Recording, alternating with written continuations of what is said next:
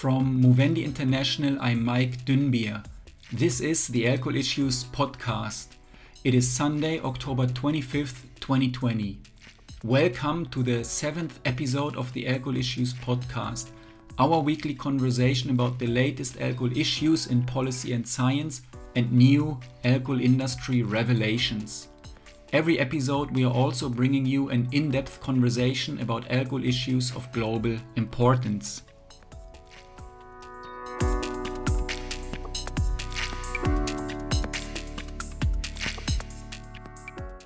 This week we highlight two alcohol issues that we think deserve special attention. In policy and science news we talk about the latest global burden of disease study, its key findings and what they mean for alcohol policy making. And in the Big Alcohol Watch we discuss evidence from Ireland about the child rights harm due to alcohol and the delay in implementing the Public Health Alcohol Act. But first, we begin with an in-depth conversation. This week we have two guests and I've brought reinforcement.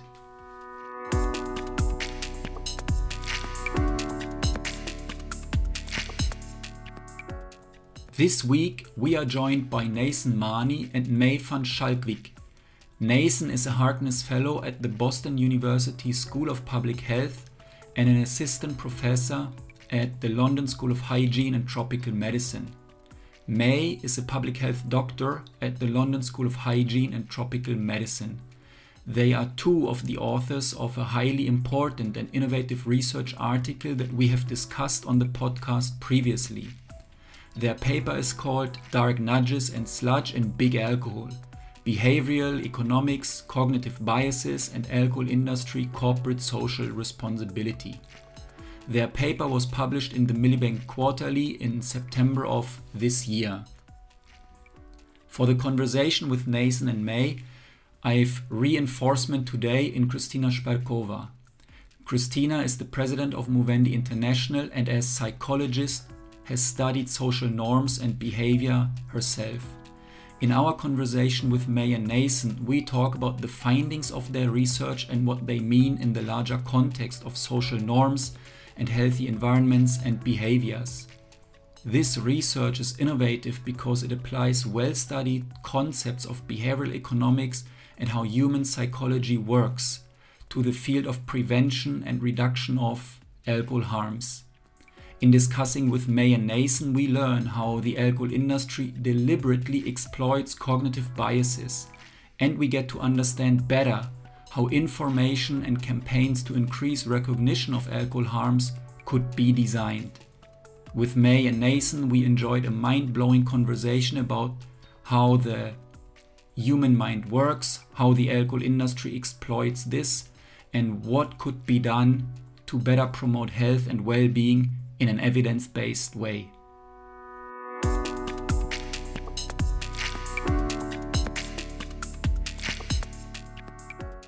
We are very excited to have you guys with us today and to discuss a little bit in broader terms your research into the alcohol industry and then specifically the latest scientific paper that you have published about sludges, nudges, and I think dark nudges. But we wanted to start with a simple question, and that is, could you please talk a little bit about what your research work is in general about and what it means in detail that you are doing? So yeah, thank you very much. It's a pleasure to be here. Going back to where broadly where our research comes from. In my case, I'm interested in the commercial determinants of health more broadly. So how large commercial actors shape the health of populations. And my interests span three main areas. One being the health and health equity harms caused by such actors. Two being their influence on public discourse and understanding. And three being their impact on policy and research. So those are kind of my three main areas. And a lot of that research has focused on the alcohol industry in recent years, in part because there's such a strong conflict of interest with population health. And also because compared to the tobacco industry, I think it remains relatively understudied, considering the extent of its harm and considering this extent of the conflict of interest. And so, yeah, that's where my research is focused on so far. And what about you, May? So I work very closely with Nathan, and I also work on the commercial determinants of health and those types of areas that he's describing. I also am quite interested in what Nathan was explaining, which is the influence of commercial actors and the bodies that they fund in how they shape what people understand about a particular problem and the information that they're given about a particular problem. And then what that means for example, the way they might understand harms, but also what they might advocate their policymakers to do to regulate a certain industry, and what they ask for in what would keep them safe, or what policies we need to keep people safe.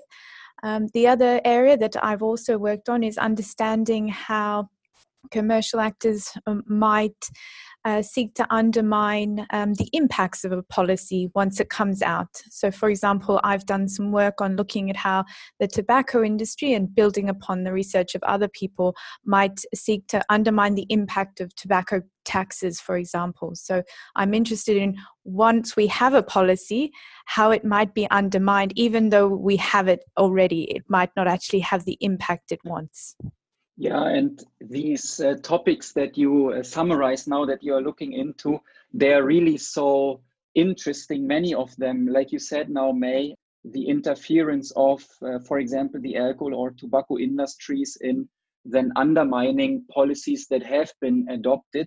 But today, I think it's actually a little bit pity even, we will focus on one specific set of topics, and that is, I think, this public understanding of the harms and people's ability to act on this. And I think it's very interesting to see how people take these understandings into advocacy work, but also in their own behavior change. So we are looking forward to get into this.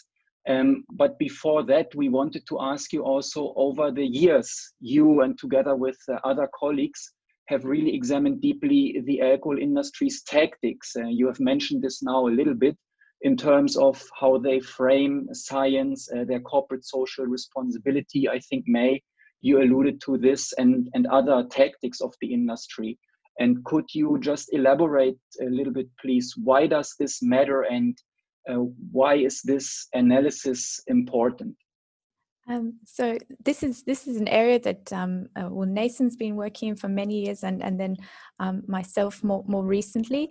But just to also explain that we build upon many years of people before us who've also been looking at the way there's this tension between people who, organizations or industries who produce harmful products, and then this kind of bigger question of who should provide the information about these harms and who should be producing the evidence about these harms. And what we've come to recognize, and predominantly through many years of being able to study the tobacco industry because of the release of their internal documents, is understanding that this is an area of great focus for industries, which is understandable because it obviously influences what people think about the products, what they understand about the harms, and therefore obviously that's of great interest to the industries that are trying to sell these products. So that's setting the scene. So myself and Nathan, we've looked at particularly the information that has been provided by both industries, but with a focus on those organizations that are funded by industry, and often therefore seen as somehow independent or potentially separate. And our question really was, I'll pass over to Nathan to maybe go through some of the strategies that we've identified, but we've been able to look over years and different types of information and different types of questions and say, but is this information what we would expect from an independent public health oriented body? And I'll pass over to Nathan to maybe talk a little bit about some of the things we've been noticing over the years, and what are the implications this might have for understanding both those organizations, their role, but also what that might mean for people and public health. Yeah, thanks, May. I mean, I think you spoke beautifully to the broader importance of this. Specifically, what we found in our research in the last few years, well, what we've sought to examine is the extent to which the information, the strategies that these organizations use and what they provide, to what extent it matches what independent campaigns might look like, what public health information might look like, and to examine that and triangulate that with what we know about the interests of their funders. And what we find is that a lot of times there is a strategic alignment more towards the interests of the funder rather than towards the interests of public health. Obviously, in this case, we can't really say anything about the intent, because we're just assessing the materials. It's not like with tobacco where you have internal documentation that show that there was an intent to mislead, but rather what we see through triangulation of different evidence sources is that there are clear patterns that of divergence from what independent public health information might look like. So, for example, one of the early studies that I did with Mark Pettigrew, we looked at responsible drinking campaigns and the extent to which they actually defined what they meant by responsible drinking. And we all know, we've all heard of these responsible drinking campaigns because they're everywhere. You know, they're really, really pervasive. And they're touted often as an example of corporate social responsibility, of like industry being a good corporate actor. But what we find is that what responsible drinking is almost never defined in these campaigns. And one of the very first kind of things you would want to do in a public health campaign is actually define what it is that you seek to achieve. And instead, we find they tended to be strategically ambiguous and focus a lot around individual behaviors, you know, things like making sure you hydrate enough, or that you don't assault anyone, that you get home safe, that you don't drink and drive. Almost never mentioning government guidelines around alcohol consumption, specific alcohol amounts, and that kind of thing. And that is part of a broader pattern. We looked at communications on Twitter by such organizations. We looked at how they use language around complexity. You know, that alcohol harm is very complex, and, you know, alcohol is only one of many things, you know, that causes harm. And more recently, we looked at their provision of information on alcohol during pregnancy, how they link alcohol to cancer. And again, we find that they really diverge from independent sources of health information. And that's obviously hugely problematic. So would it be fair to summarize what you have now explained to say that the alcohol industry is not a trustworthy source of information when it comes to understanding the harms of alcohol and how to tackle the harms?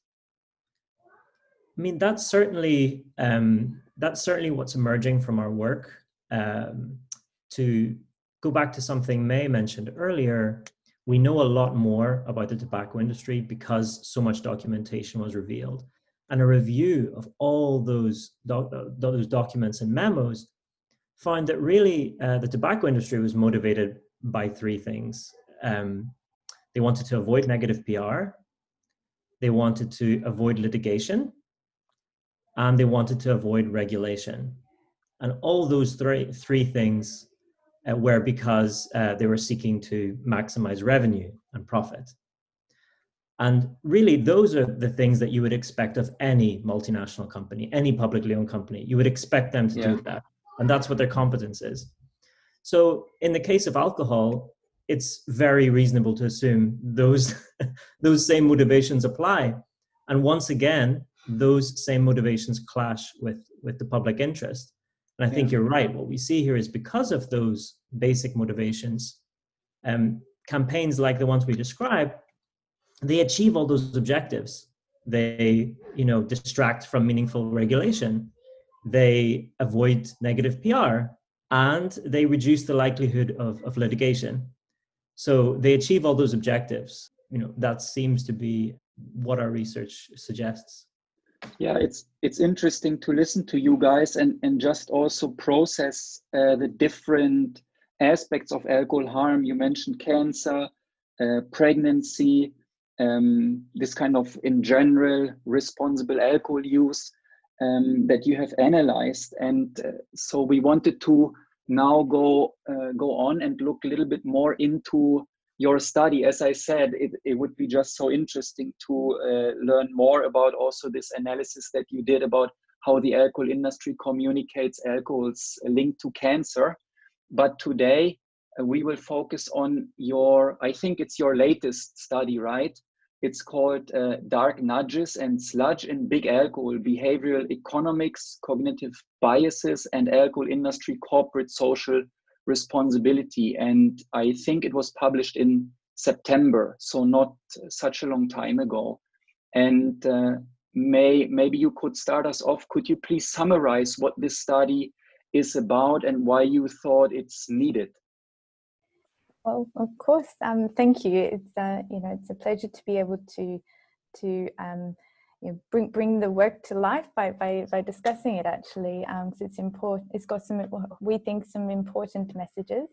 So just as maybe a bit of a broader background that made us really want to develop this work is that in recent years, but building on a larger body of work of what's called behavioral economics, particularly in the field of public health, there's been a recognition of the potential benefits of what is called nudge, building on much more elaborate understanding of how we think, how we go about our daily lives, and that there's a lot of automatic things that we do every day very quickly, and as a kind of counter to the recognition of what's called maybe unhealthy environments or sick societies or obesogenic environments, is what is it we can do in our environment to make it automatic to be healthy, the healthy choice being the quicker option, the kind of day-to-day buzzy life, how can it be made automatically helpful?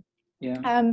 And of course that's fantastic, and it's great to see that kind of work. And we have seen from people who are very prominent in that area, Taylor and Sunstein, say things like that in the spirit of nudges, they should be used with the intent of promoting public health.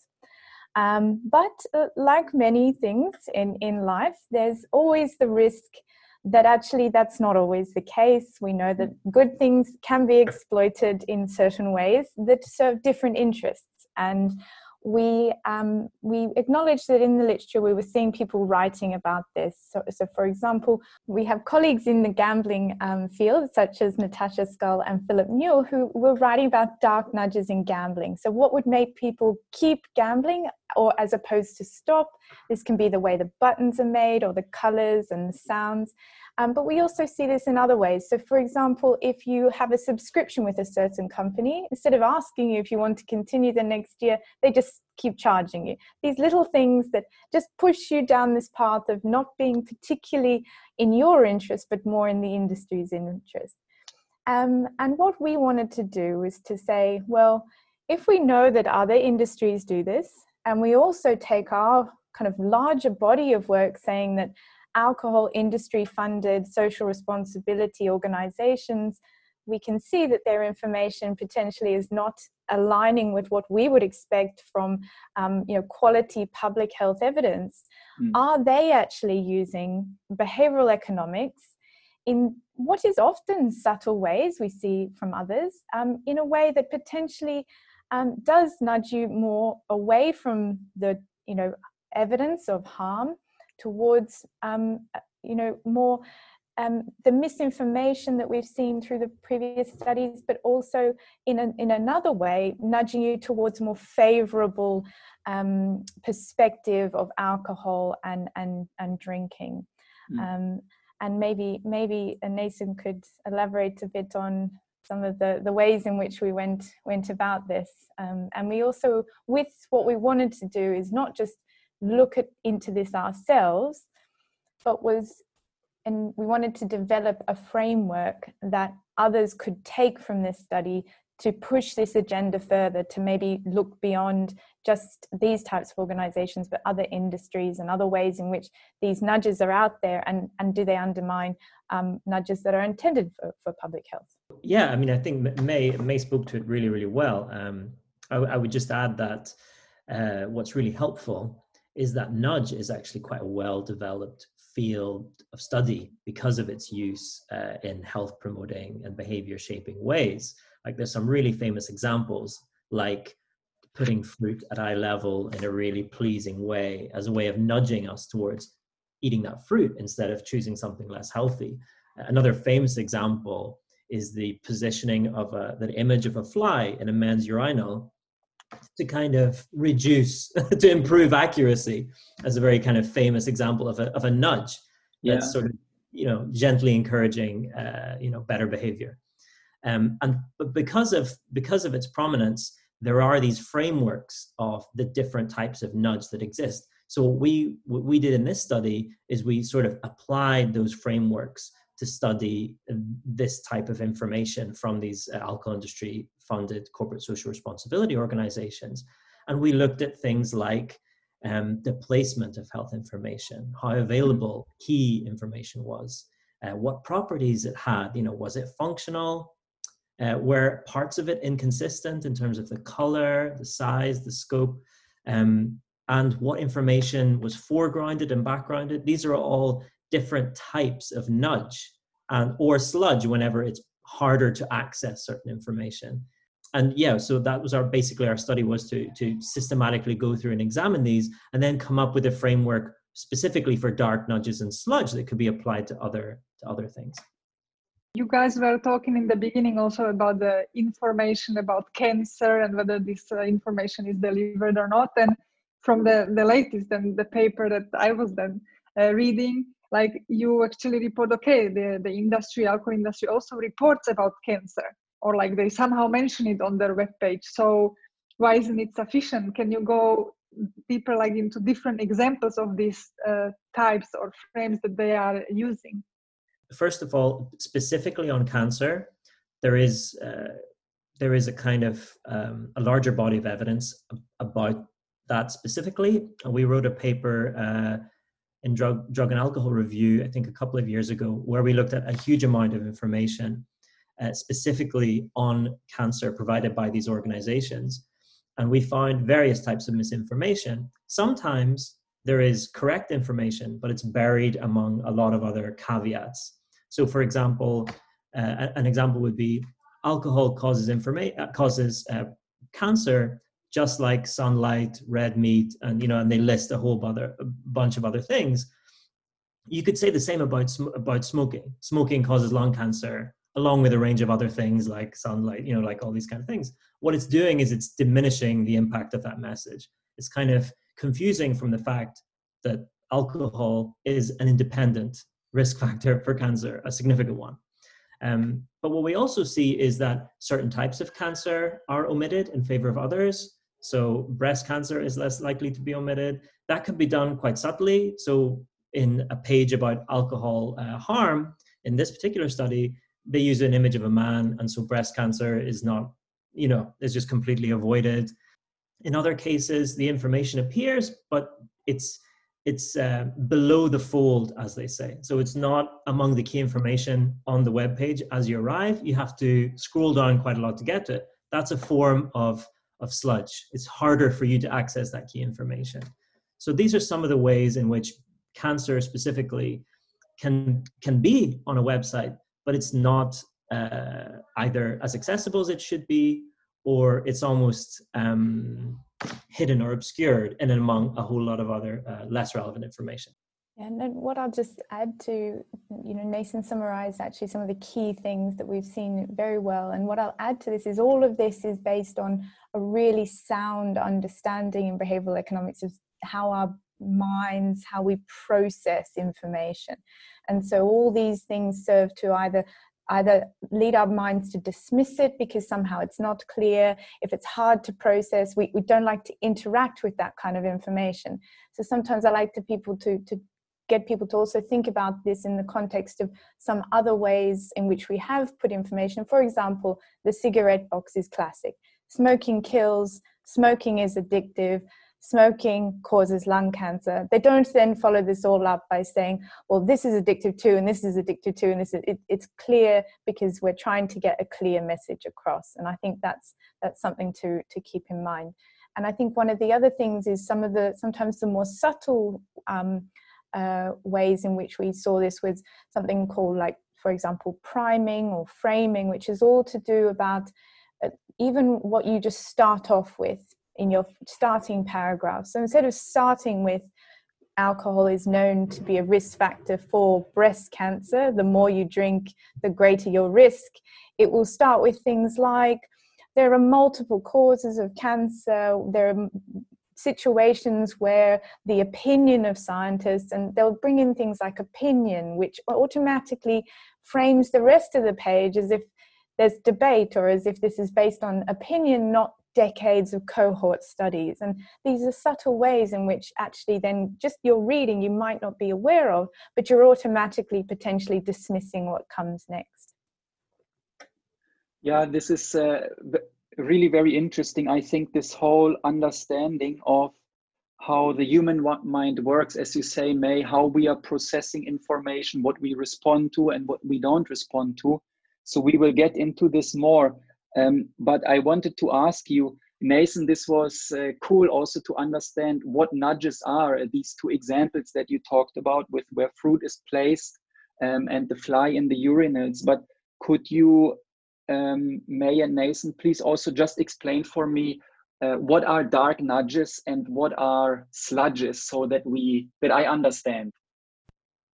Sure. So dark nudge is a term that was coined by a gambling researcher called Phil Newell. And he used it to describe nudges that encourage the consumption of harmful products. And that's why he calls them dark nudges. He studied these in gambling quite extensively. And in gambling, there are many examples of these. Some examples are the lack of windows and clocks in casinos. You know, this is like to avoid you getting a sense of time passing. Or when you see electronic gambling machines, they have now started to frame losses as near misses quite often. So instead of you thinking, oh, you know, I've lost 3 times in a row, I should probably stop. You're thinking, I've nearly won 3 times in a row, I should keep going. So it's a dark nudge that's encouraging you to keep going and to place more bets. Another example would be in-game live betting. You know, you're watching a sports game and suddenly you get a notification, oh, now would be a good time to bet on this particular thing. They're nudging you further. So that's these are examples of dark nudges. Sludge is a type of, is actually defined by Sunstein, who's done a lot of work on this type of thing, is a type of friction that makes healthy choices and behaviors more difficult. So it's sort of the counterpart to a dark nudge. A dark nudge is pushing you towards more of health-harming behavior. Sludge is a type of friction that's preventing you from making the right choice. It's kind of leading you towards the status quo or the default option. You know what I mean? So these are the two concepts that we were exploring in this paper. And do you have examples for alcohol, or is it still a little bit too little researched? So in our paper, we found quite a few examples of for each of the different categories of nudge that we were looking at. So, for example, an example of sludge would be positioning of important health information way down the page. So, for example, on a website that provided information about alcohol-related harms, the section on drinking during pregnancy, which is a source of a significant amount of alcohol-related harm, is like in the 42nd section out of 45 sections on alcohol-related harm, way below sections on whether alcohol gives you a beer belly or whether alcohol makes you pee more, you know, like these kind of really insignificant things.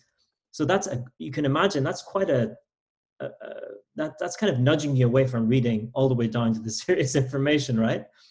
And other examples include the color of pregnancy warnings. You know, like you'll have a stop sign around a pregnancy logo, but it's not red like stop signs would be. It's green or a different color. These are examples of like these conflicting nudge messages. I don't know, May, do you have any more you want to share?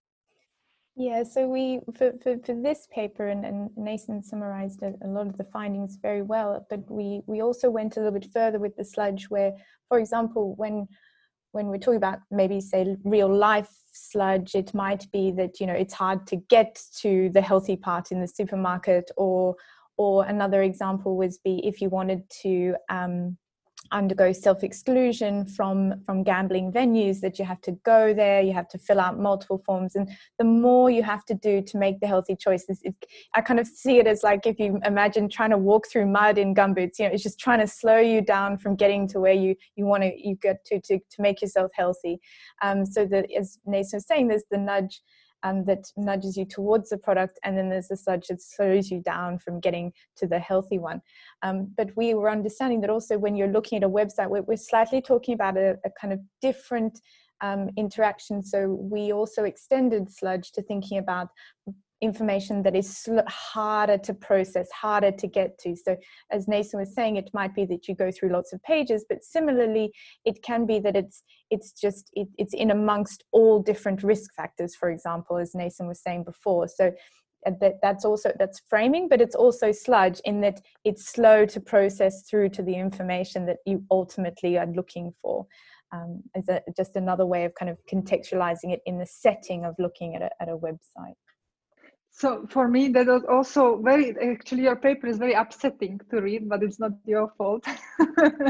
But I was also following some links or these examples I really wanted to see. So how is it applied? And what was really upsetting for me was the information. Again, this was about cancer, but you said that this information that can be confusing for people or cannot be seen so seriously, that was written with black on a very light purple color, so that was very easy to read. And then there was some information about alcohol and cancer, like facts, but that was written with the black on dark purple, so no one will actually read it. It's like, okay, I have read about cancer enough and I don't need to read more. So that was also a very interesting example, and I don't know whether it's sludge or dark nudge, like which part of that, but it's definitely discouraged me from reading it.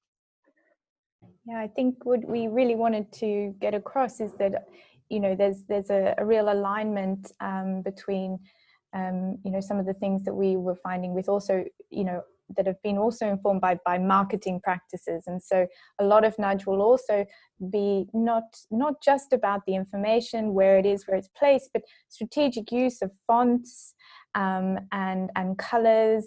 You know, it's all about where's your eye going to go, where's your mind going to be drawn to, and then where will you stop and what will be prioritized.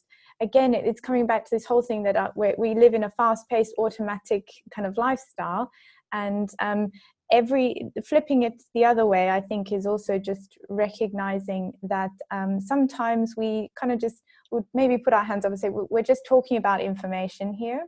As a public health doctor, I like to emphasize information provided to the public is a public health intervention, like anything else, whether that's, you know, managing COVID, and even then, information is a key pillar for a public health response. And so I think, and maybe Nathan agrees, is that we take information given to the public about harms very seriously. So the fonts, the colors, the wording, everything should be scrutinized so that it's maximizing public health and maximizing the public's access to clear information.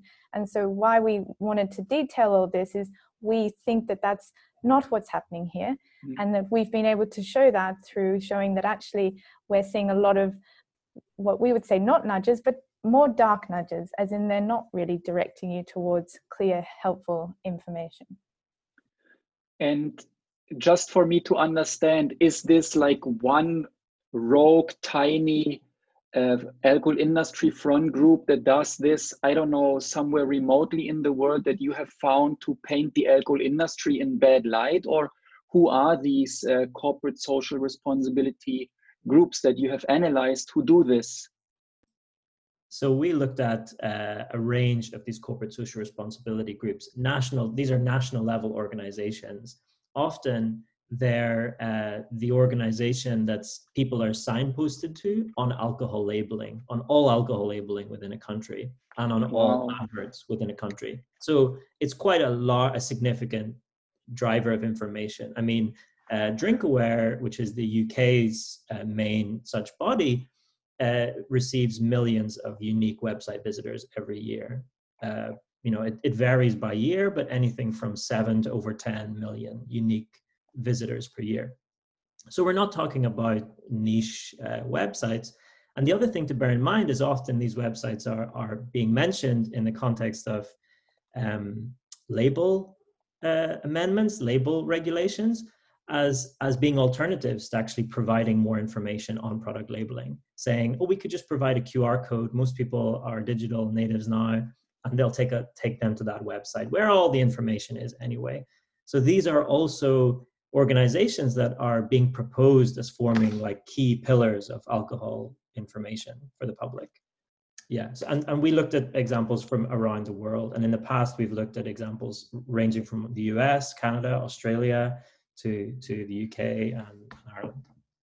And one thing I'll just add to what Nathan is saying is we also looked at a lot of the organizations that have been looked at before in many of our studies and other people's studies. So what we were wanting to show as well is that there's a kind of series of strategies that we're now seeing. So, we were documenting dark nudge here, but as Nathan was describing earlier in the program, that there's been other ways in kind of ambiguity of messaging, or as you say, the kind of misinformation strategies as well. So I think something that we discussed in the paper was that, it's across multiple studies now that we're seeing a kind of consistent deviation from what we would expect from public health information. So guys, like another thing that was really shocking for me was the social norming that you described in the paper. Could you explain a little bit more? What is it? How it works? Social norming is when you provide information on what other people are doing as a way to guide the reader's behavior. And you can do that regardless of whether that behavior is a good thing or a bad thing. So examples of this would be to say, most people are having a drink because it's dry January is over. That's like starting a health information message that way. It's introducing you to a social norm. It's saying most other people are doing this, which is kind of priming you to also think, oh, most other people are doing this. This is a normal thing. I too should be doing this. Another example would be to say, are you on the way to the races? Remember to hydrate. It's like creating this idea of a social norm that everybody must drink at the races enough that I need to hydrate. You know what I mean? So that's just a couple of examples of where, through starting or including in your information these notions of what other people are doing, you're generating this concept of a social norm that can be quite powerful in shaping then what the reader does or perceives as normal. And I think, Nathan's gotten it spot on. That's what we mean, is this kind of reference to a group of a larger group that you're doing. And often, again, that's kind of building on this cognitive bias that we like to belong, and automatically we will maybe feel a bit better about something, even if it's negative, but because many other people are. So sometimes even the information provided might be something like, it might appear that it's telling you about something not to do. So for example, a certain percentage of people drink to cope with their stress. And it might be, don't use alcohol to cope with stress, but you've still given this, large body of people who do it. And it just coming back to then flipping that the other way and thinking about framing is, why not flip it the other way and say this percentage of people don't use alcohol to cope with their stress. And that's where you get the subtleties. So they'll flip it. There might be, first of all, the social norming, but then even how that's framed, it won't be the social norm of the large body who aren't doing the thing that you want to talk about. So that's where even that little nuance comes in there. And we saw that too.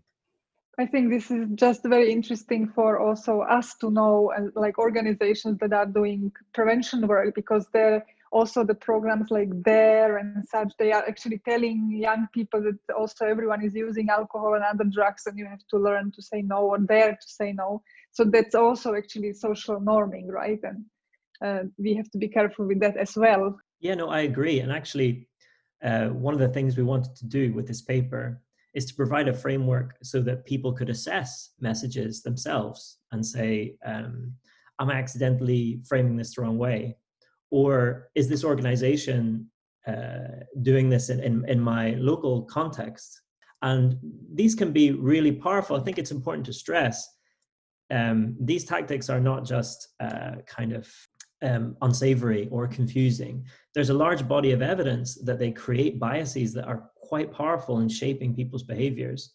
Even what we said before about, including less relevant or very kind of trivial health information along with very serious health information, that might just seem, okay, it's confusing, but I can pick out the serious health information. Actually, what we tend to do subconsciously is average out the risk. That's what we tend to do subconsciously. And that's quite powerful. So if you include a lot of these minor risks, you are genuinely diluting that serious risk message. So it is quite important that we evaluate information, both the information that we produce, but more importantly, the information that's out there in huge quantities that's produced by the alcohol industry. And this is excellent how you have framed this now. You have actually already talked about the question that I wanted to ask, because you analyzed websites and communication material. And I wanted to ask, so what is the danger in this if people don't go to the website? Okay, you said that Drink Aware, millions of people go there every year, unique users. So, but I understand both they are exploiting biases and they are establishing harmful norms or social expectations about how we are dealing with alcohol in a context, as May said earlier, that should actually inform about the harms of alcohol. So it's maybe even putting this kind of framing, this kind of exploiting biases on steroids. Yeah, and I think it's important to view this as one part of a much bigger whole. So corporate social responsibility is one part of a much larger strategy, and this type of information is one part of corporate social responsibility. And I think it's important to think of it in that way. And what May said before is, I think, a really quite powerful way of viewing these things. These campaigns are interventions, and they should be viewed as having real impacts on real people. I mean, the funders say these have real impacts, but good impacts. If you think of a pharmaceutical treatment that maybe helps 100 or 200 people with severe alcohol problems per year, for that to be approved, it would have to be approved by an independent government body. The industry that produced it would only be able to input in that process in very transparent, particular ways. The evidence and the design, the mode of action, all that would have to be independently scrutinized by academic experts. And that whole process would have to be transparent and rigorous in order for that treatment to be approved. So if that's the case for a pharmaceutical treatment way downstream that affects a few hundred people, why is that not the case for a public health campaign that's viewed by millions of people, and where the industry that's co-funded it or funded it has a much larger conflict of interest with population health? And I think just building on that very important picture that Nathan, paints there, is that also even once out there, once there is evidence through rigorous testing, for example, there's even post-release surveillance. So for interventions that are pharmaceutical based, we have rigorous ways of saying, but we need to make sure that now that it's in the public domain and this is out there and it's trying to improve health, that if there's signals that it's not working, an independent body will have a look at those signals and say, what's happening? Why? Is this actually causing more harm than good? And that's why drugs are retracted, because we find actually the harm is outweighing the good.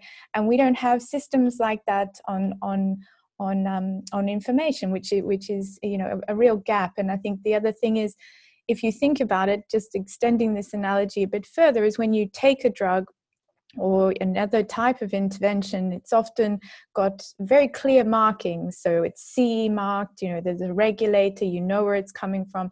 We don't have anything like that really in place. I mean, there's a suggestion now that health apps will be approved by various health bodies, and that's in early days. But we don't see that with this type of health information. Let's remember that we're talking about products that also are cause a lot of death and disability around the world. So these are not trivial harms that we're talking about here. Yeah, this part of the conversation is actually mind-blowing to me. The analogy with pharmaceutical trials and just the standard we are setting, like you are saying as well, that these things actually affect real people, and they are fomenting or causing real harms potentially. And our policymakers right now often rely on these campaigns and say something is going on. And now you have just alerted me to the fact that we are not even analyzing what the effects are, good or bad, in the end. And I think one thing is to also think about is when sometimes there are evaluations. So there'll be evaluations either by the organization or they'll commission one. But generally, they are evaluated by the people who are disseminating them. And it doesn't matter who you are. We shouldn't mark our own homework. I wouldn't review my own paper. So it's important that you have an independent eye on some of these things.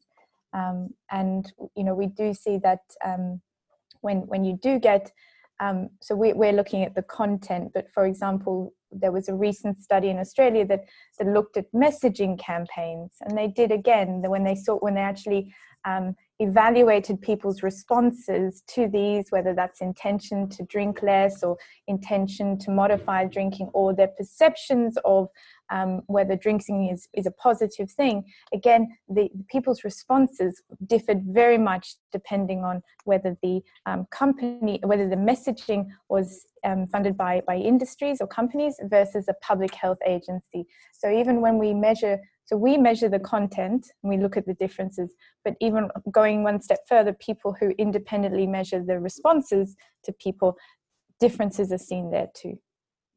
In the beginning, you talked about also the context of your research, and we were saying that there might even be an advocacy dimension to it, but also a public discourse dimension, and probably we're going more into the public discourse dimension. What is it that people process and what they understand? And you were explaining these different biases that the alcohol industry wants to play on.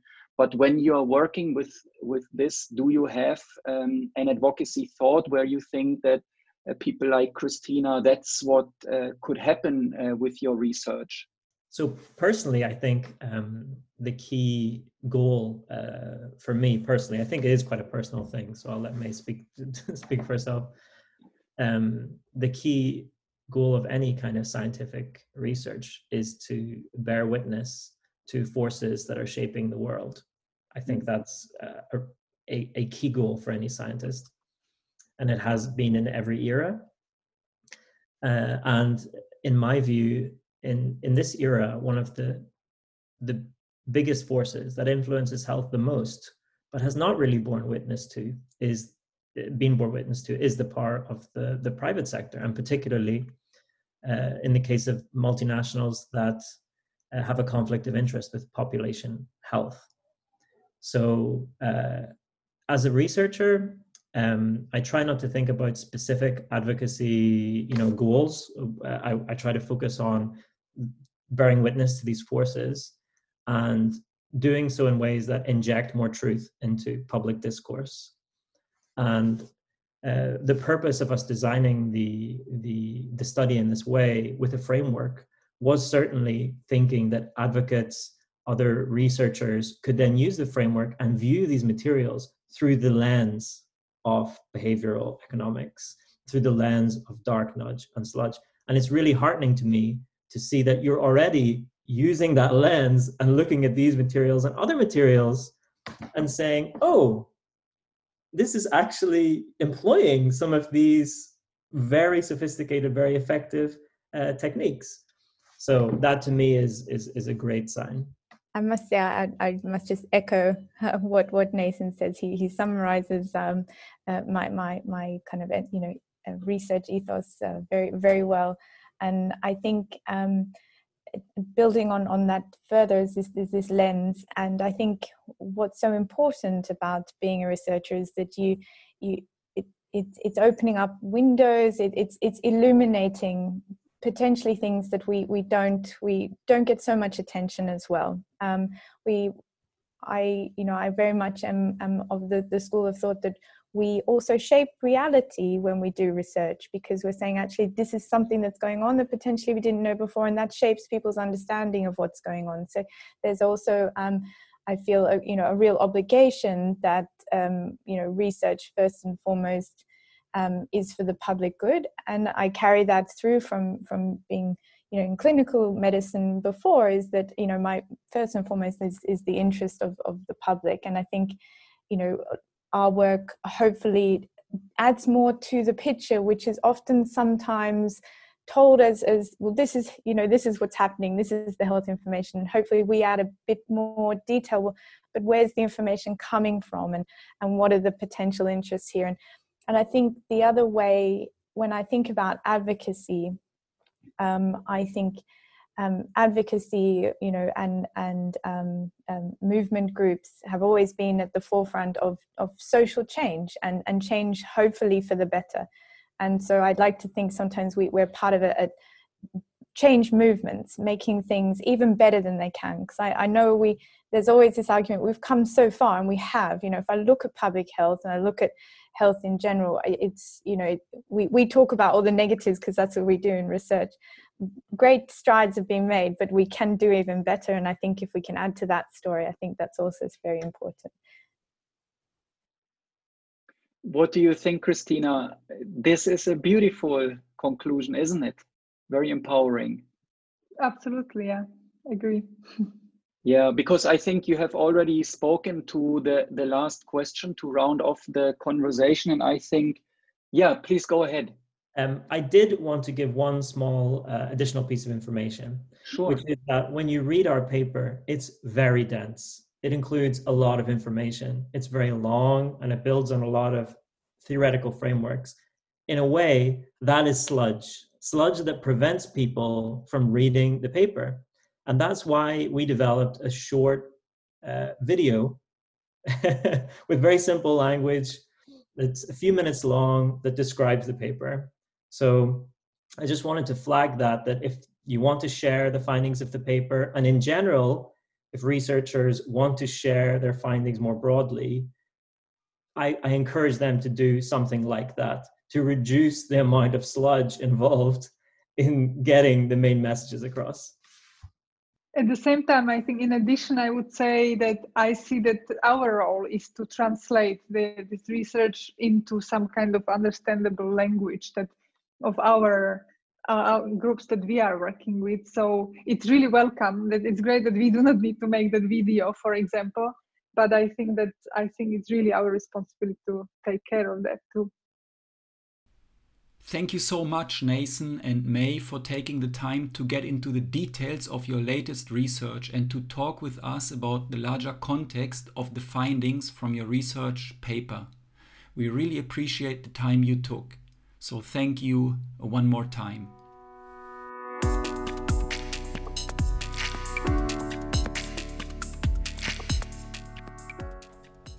Here are the alcohol issues you need to know about this week. In Policy and Science News, we talk about the latest global burden of disease study, its key findings, and what they mean for alcohol policy making.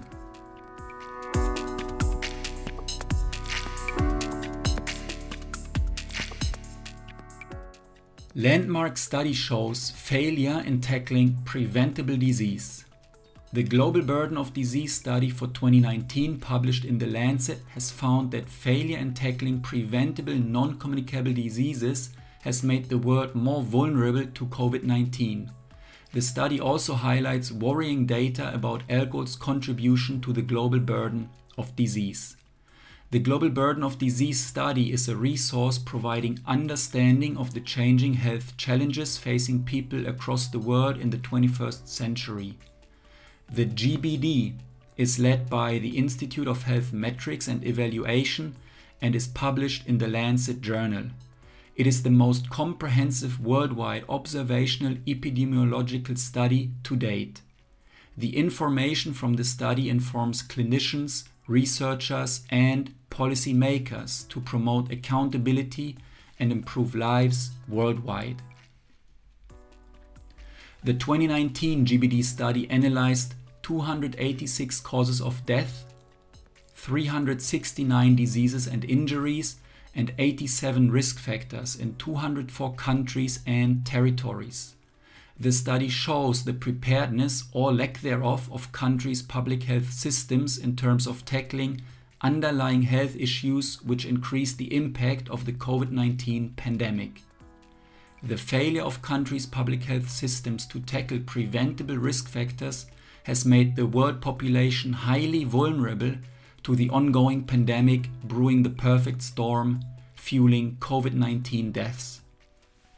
The GBD study found that COVID-19 was not a single pandemic, but a synthesis of a coronavirus and an epidemic of non-communicable diseases on a background of poverty and inequality.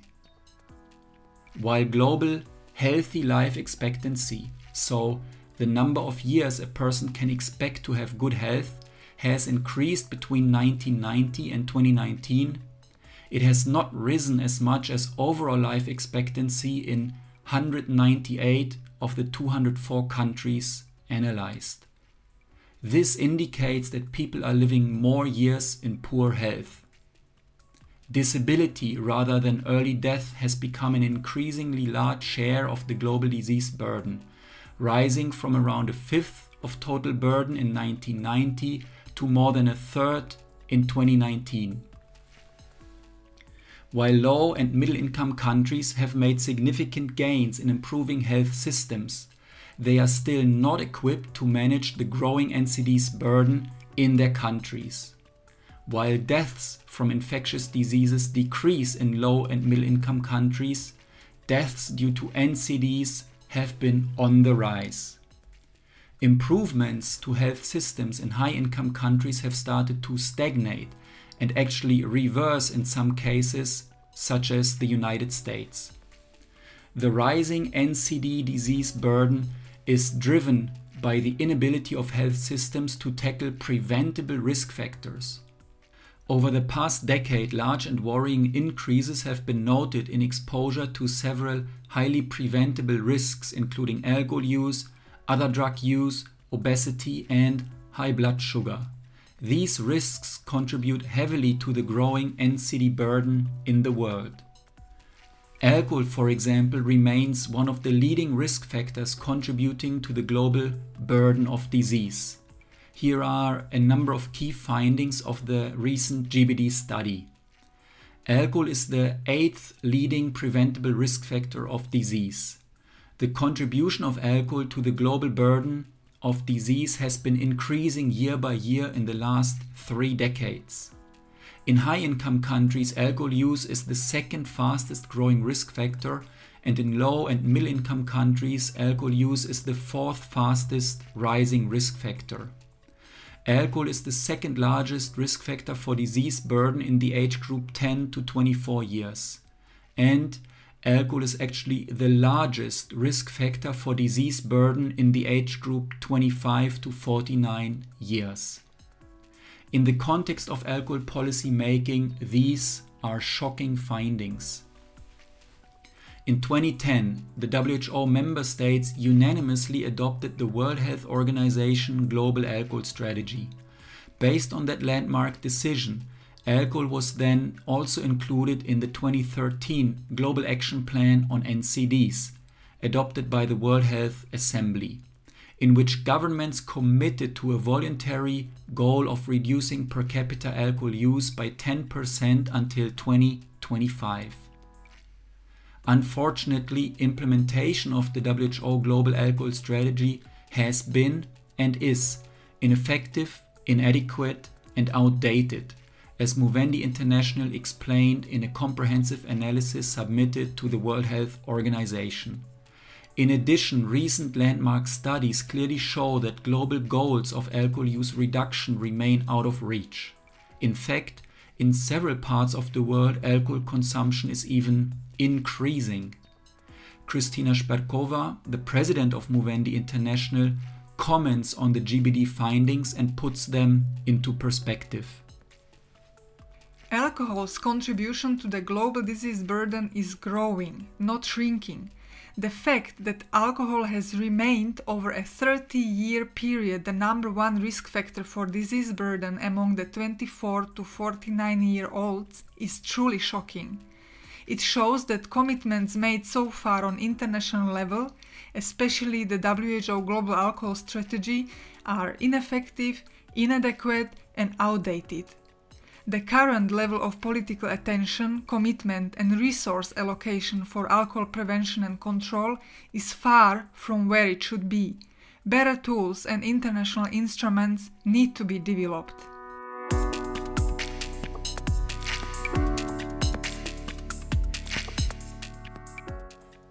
In this week's Big Alcohol Watch, we discuss evidence from Ireland about the child rights harm due to alcohol and the alcohol industry, and the delay in implementing the Public Health Alcohol Act that would better protect children from these harms.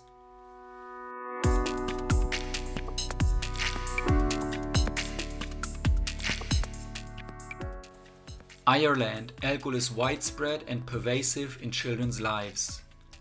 Alcohol Action Ireland details how widespread and pervasive alcohol harm is in children's lives and calls on the Irish government to urgently implement the laws in the Public Health Alcohol Act in order to prevent these harms and to protect children's rights. In Ireland, there are clear laws and provisions in the Public Health Alcohol Act that address the problem, and yet children's exposure and vulnerability to alcohol harms remains a blind spot. The Irish Public Health Alcohol Bill was heavily opposed by the alcohol industry, and the adopted Public Health Alcohol Act now is being undermined by big alcohol efforts to derail implementation. The consequences are severe, for example for children and their human rights to health and development. Data is very clear about the magnitude of alcohol problems that children in Ireland are facing. Ireland is estimated to have the third highest prevalence of fetal alcohol spectrum disorder in the world. At least 1 in 6 young people are impacted by parental alcohol problems, an adverse childhood experience that can have lasting impacts into adulthood. Irish youth aged 18 to 24 have the highest rates of binge alcohol use in the European Union. Alcohol was identified as a risk factor in 3/4 of Irish teenagers for whom social workers applied for admission to special care. The report of the Independent Child Death Review Group found alcohol to be an issue in 1/3 of the cases of unnatural deaths reviewed. Alcohol was found to be the second most prevalent issue after neglect and twice as prevalent as other drugs in the home. And 85% of Garda youth diversion programs named alcohol-related crime as first on the list of offenses committed in their respective area. Irish society is evidently failing to protect children and youth. It's not for the lack of laws, but lack of implementation. The severe harm from alcohol in children and youth, as depicted in these facts, is entirely preventable. As well as being a public health and social justice issue, alcohol harm is very much a child rights issue. Every child has a right to the highest attainable standard of physical and mental health, and to an adequate standard of living for physical, mental, and social development.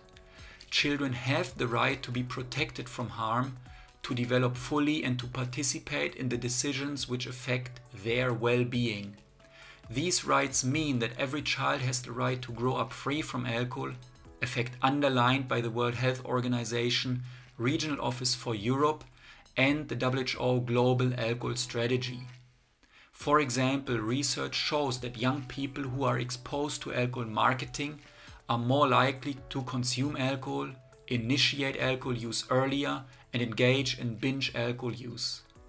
The alcohol industry in Ireland is clearly fomenting a massive problem for their profit maximization objectives.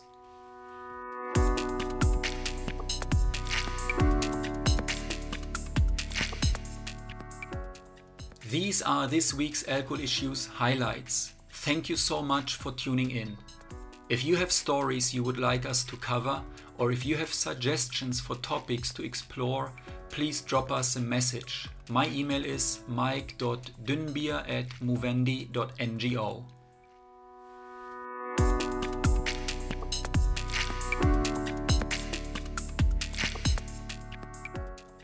To read more about this week's alcohol issues and to provide you with more details and sources, we have referenced all stories in the show notes so that you can easily find all alcohol policy highlights, the latest Science Digest, and brand new revelations about the alcohol industry.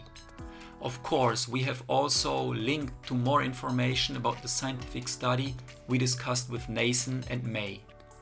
And if you have feedback, questions, and suggestions, please get in touch. We share our contact details in the show notes as well.